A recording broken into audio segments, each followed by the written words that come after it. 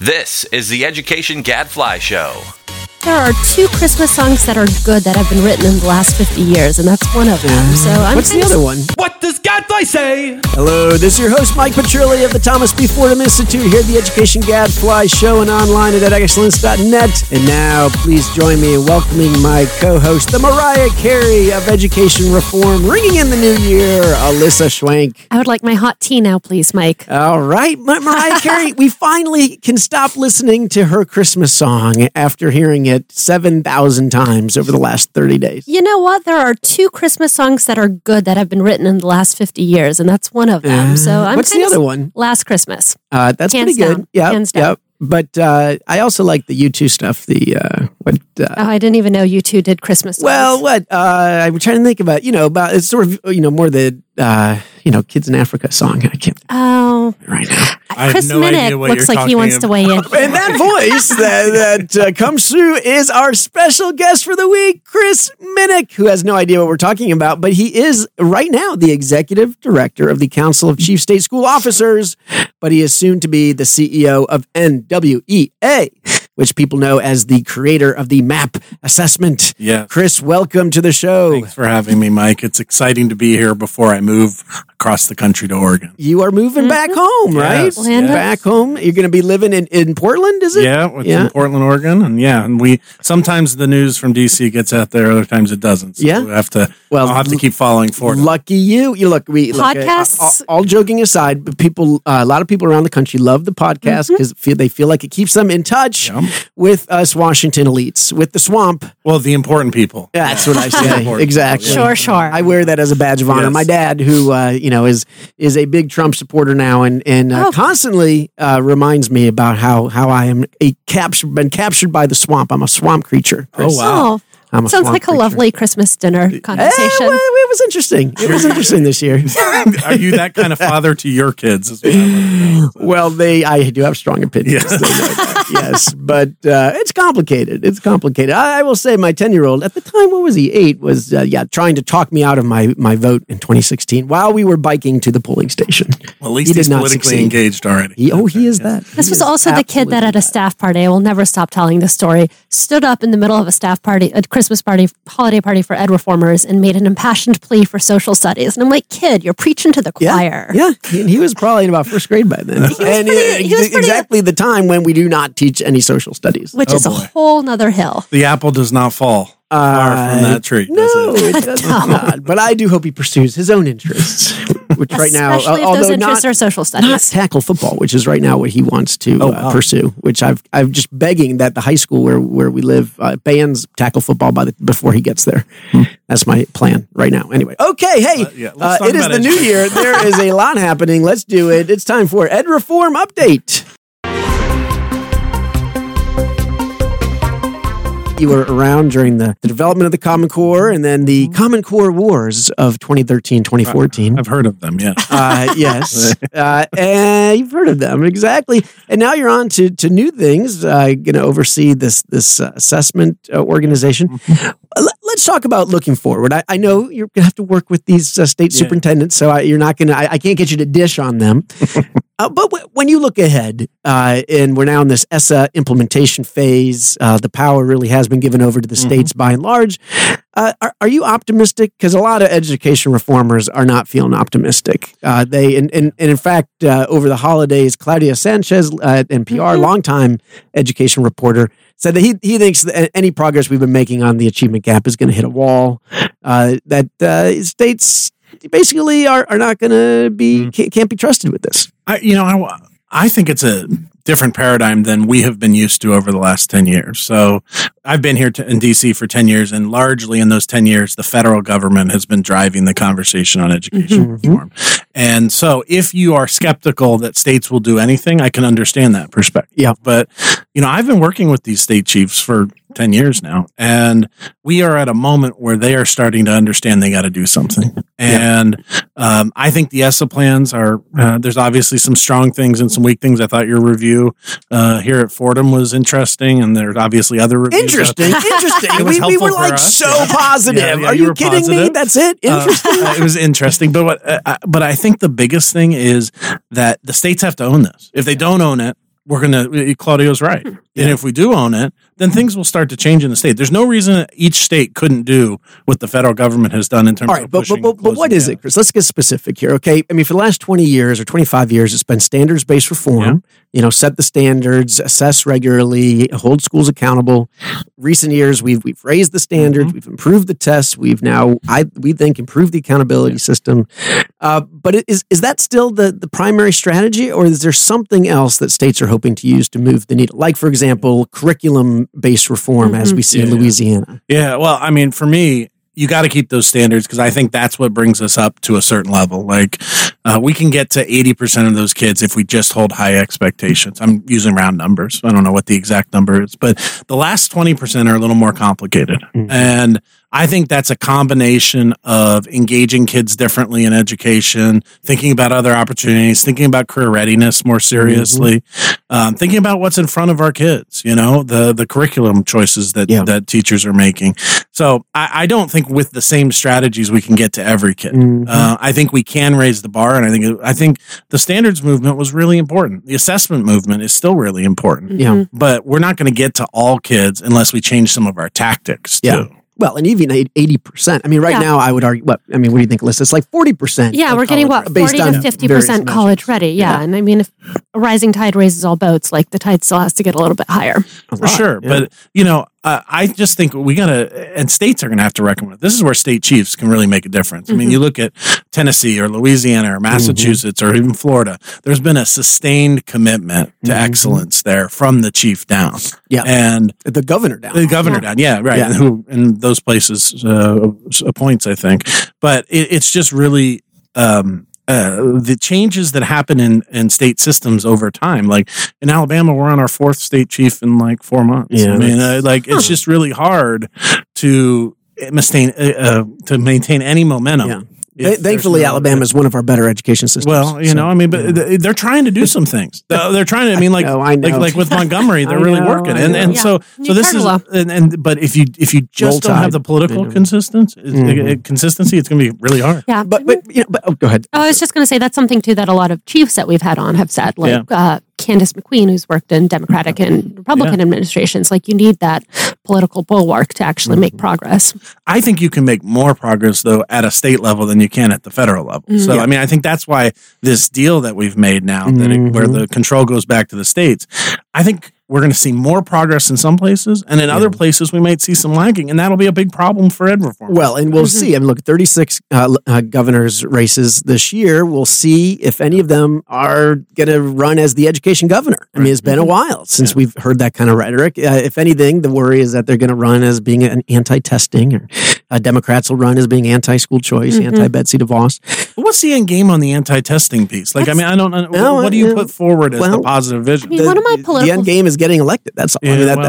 One of my political science professors in college, though, said if you're anti something, that'll get you one election, but it won't get you four. So right. So maybe one term of sort of wandering. Anyway, sorry, Mike. Well, no, and last question. There was a time when it felt like state leaders, governors, and superintendents cared about, for example, the NAEP. You know, they wanted to be the next state to show big gains on the NAEP. And over the history, it was Texas and North Carolina back in the 90s, then Massachusetts, Florida, more recently Tennessee and DC.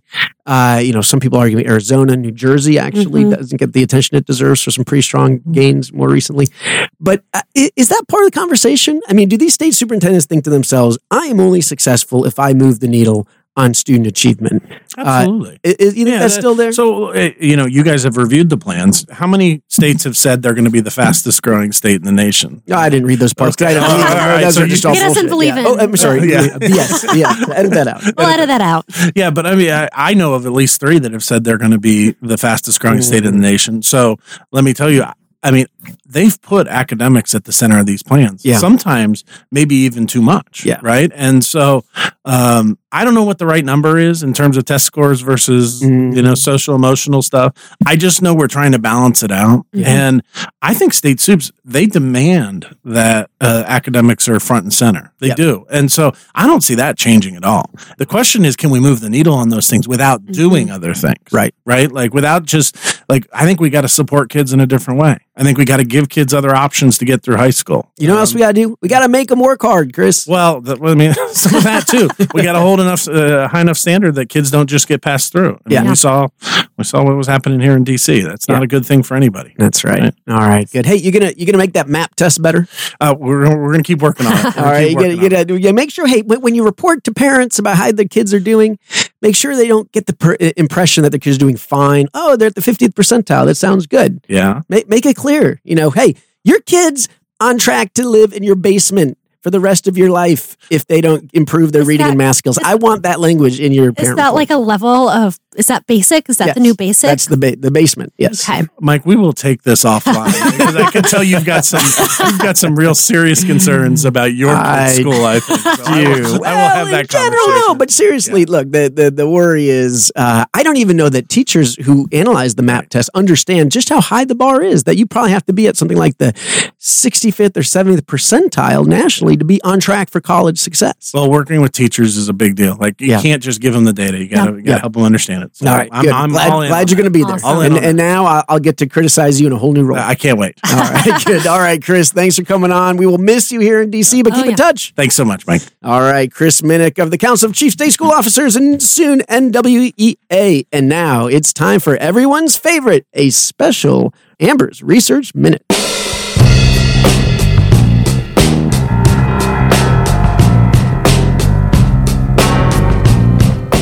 Welcome back to the show. Thank Amber. you, Mike. Hey, did you have a certain channel you were watching on New Year's Eve as the ball dropped? Well, Ryan Seacrest. Got to watch him. Was that where Mariah was? And that's where Steve Harvey officiated the wedding. Yeah.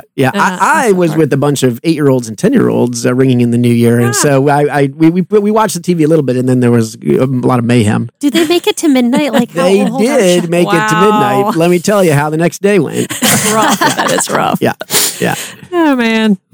So, Amber, speaking of ringing in the new year, it is exciting. We've been looking forward to this for so long. It is Amber's annual take on the best studies of the previous 2017. year. K-12 education studies. I love looking at these things. I mean, I look through every study we covered all year and what other people have studied. I always want to do 5, but it's impossible. So we have 6. I mean, just 6. That's fine. I'm going to go. One of them is Fordham. It's a special category. 6 for 17. That sounds pretty good. All right. We're going to count down. So number 6, at the risk of tooting our own horn. Number 6 is one of Fordham's studies. Teacher absences was released in September by our own David Griffith, a straightforward descriptive study that asks a simple but powerful question. How do teacher absences compare in charter and traditional public schools? People cared about this. Oh my gosh. Blockbuster, baby. Wow. The key finding was that nationally, teachers in traditional public schools are almost 3 times as likely to be chronically absent. That means they miss more than 11 days as teachers in charter schools. Specifically, those rates were 28.3% in the traditional sector and 10.3% in the charter sector. And then teachers in unionized charters were also twice as likely to be chronically absent as in the non-unionized charters. One of our biggest releases in recent years. Yeah, it's huge. Huge. Yep. And it just had people starting to ask, how can we hold schools accountable for the attendance of their kids, but not of their own teachers? Good and question. A great lesson for researchers, for policy wonks out there. Hey, sometimes some descriptive data, they just make a big impact. You don't have to use the fancy econometrics and all of that. I mean, depending on what question you're asking, but if you just want to answer something like this, it's important. And it just raises questions. Say, how could it be that almost 3 in 10 teachers in traditional public schools are chronically absent? Yes. That's crazy. That's right. Number 5. This study should have gotten a lot more attention than it did. But I'm just here to say it should have gotten more attention because it's a teacher quality study. And people just think, teacher quality, that's old news. It's not old news. It was a study released in the summer by Tim Sass. It examined the connection between teacher quality measured by value added, Mike, and teacher mobility. It found that better than average and worse than average teachers both had a higher likelihood of leaving teaching compared to the middling teachers. And let's say it was consistent with schools losing their best teachers to more attractive outside options and losing their worst teachers to better other occupations. Most interesting to me was the fact that they found that teachers who move tend to go to a school where the average teacher quality reflects their own. So average teachers tend to move to average schools and bottom quartile teachers tend to move to bottom quartile schools. So I think, when you think about this, it means if we finally figure out how to lure effective teachers to the schools that need the most, it's very possible that once they get there, they could say, this crop of colleagues isn't up to snuff and leave. So you lure a whole bunch of them together or sometimes clear out, right? It's the idea that sometimes you have to clean house or start a new charter school and start fresh. And learn good leadership leadership too. Yeah, so that's a pretty big lesson for how do we think about improving the teacher workforce. So very cool study, needed more attention. Number 4, many states are now requiring that the ACT or SAT be required for high schoolers, and then they're footing the bill. But we really don't have any studies about whether this is a good idea or not. So Josh Hyman in August looked at the required ACT policy in Michigan. He found some good and bad news. I think we would expect this before the policy. 56% of students took the ACT. Afterwards, it was 91%, and that's all good. Particularly for low-income students, they found an interesting finding that those kids didn't take the ACT before the policy, even though they would have scored high on college readiness. And he also found some pretty small increases in enrollment at four-year institutions, which was sort of the bad part of the story. So he ended up saying, you know what, simply requiring and paying for all these kids to take a college entrance exam can indeed increase the share of the poor kids who score at the college-ready level, but actually getting them into the college doors is another question entirely, because he didn't see those big increases actually in college. So. But the colleges, they could use these data, right? I mean, they should be able to now identify kids who are low income and could succeed at their institutions. That is right. Come on out, reach out to them, baby. That's right. Affirmative action. Woo. Number 3, I'm moving right along. Credo had another big study in June of 2017. You guys may remember this one. This time they looked at student growth in charter networks versus independent charters in 24 states. They used their virtual peer methodology again. They found that approximately 68% of charter schools are independent, meaning they didn't belong to any network. 22% were part of a CMO. On average, they find that independent charters have almost no impact on student learning gains relative to the traditional public schools. However, CMOs achieved an additional 17 days of learning in both math and reading. But again, when you drill down, they found dramatic variation in charter performance at the state level. You guys, CMOs in Massachusetts just keep knocking the socks off of the traditional public schools. The non-CMO, like Massachusetts CMOs, are doing something. And then they found all these truly outstanding networks like Uncommon, like the names we know, Uncommon and KIP and Success Academy, and a new one, A Method. You guys know A Method? Anyway, in Oakland, 275 days of additional learning in math for A Method. I'd never heard of it. But anyway, so I think the bottom line was, hey, governance management structures rather matter when it comes to some of these charter schools. Yeah. And look, mission matters. I mean, mission matters. I suspect a lot of these mom and pop schools, they may say, look, boosting student achievement is not our raison d'etre. We're here to provide a choice. We do things differently. We're a family atmosphere, or whatever it is. That's right. Whereas with these networks, most of them have gotten funding from private funders, and they've grown because they believe in this mission of raising achievement as a means to getting more kids into college. That's right. Success, it's built in their DNA and their culture. That's right. Okay, interesting. Number 2, they had a ton of interest this year, right, in private school choice, given the new administration, Betsy DeVos and so forth. So July 17 saw the release of an evaluation of the Indiana School Voucher Program by Mark Behrens. Remember this one? Yes. Indiana's program, just FYI, it's open to both low and middle income families. The average scholarship amount was $4,700, really low. But all voucher students have to take the state test. They focused on, remember, the lowest income students. And what did they find? These low income voucher students are moving into private schools, substantially lagging behind their new peers. So they're already starting, back from the get-go, very far behind. But the headline was overall they were losing. Ground in math. It was looking pretty bad on the math side. The biggest losses occurred during the first and second years. They were still lagging in year 3, but by year 4, this was the surprising part. Those who remain, who were still there, they had regained what they'd lost. And there were, at that point, significant differences between the voucher and the public school kids in math. And those differences began to disappear the longer they were there. And that's not surprising, though. I mean, we know from other studies that anytime a kid switches school, in general, they're going to lose some ground. There's a transition cost. We hope that it only is maybe for a year, maybe 2. That's right. Now, what's been surprising about some of the voucher research lately is just how much ground that they have lost. Yeah. And that's an issue. But we saw Louisiana. We started to see more progress over time, and now we're going to see that in Indiana. And that's what we say here, that maybe the analyst and Mark had a nice discussion that said maybe they're just adjusting to their new schools, and the schools are adjusting to them. Yes. Yeah. By the way. All right, ready for number 1? Drum roll, who's it going to be? It's kind of, the most impactful study of 2017, in my humble opinion. You guys remember this, the study of Mathematica about what huge Obama program did we evaluate in 2017 and find? Sick. It was this 2017? It was 2017. Yeah, it was in March 2017. Recall these schools had to implement a turnaround, transformation, close, or a restart model. The headline was that SIG dollars failed to improve math and reading scores, graduation rates, college enrollment when they were compared to their similar non-SIG schools. Somewhere Andy Smerrick is wearing a sweater vest. And I told you so, right? I told you so. But yet, when you dig a little deeper, there was modest evidence that the turnaround model in particular may have boosted slightly student math outcomes, but on the whole, the news was very negative. But, you remember there was some back and forth, and people like Morgan Polikoff said, maybe if we just wait, like in CLB, we wait longer, maybe we'll see something. I'm not holding my breath. But anyway, that was a huge study, right? It was a huge study. A lot of money. That was number one. I have to mention, we have an honorable mention. Sorry, I have to have an honorable mention. So it's 7. I'm sneaking one more in. Just because there was a huge debate around school discipline. Yeah. Mike, you were at the front of that debate in 2017. What do you think? What was the study that catalyzed all that discussion? In large part, our good friend, Maxine, right? He had a study in New York City. He had a descriptive study that basically showed the teachers' perceptions of school discipline, and he kind of sort of showed a correlation with suspensions. And I think it catalyzed a discussion, and so he gets an honorable mention. Absolutely. And Max, he's been digging up data from other cities that have some survey data over time about things like school climate and safety to see if this plays out in other places, right? As lots of places around the country are implementing school discipline.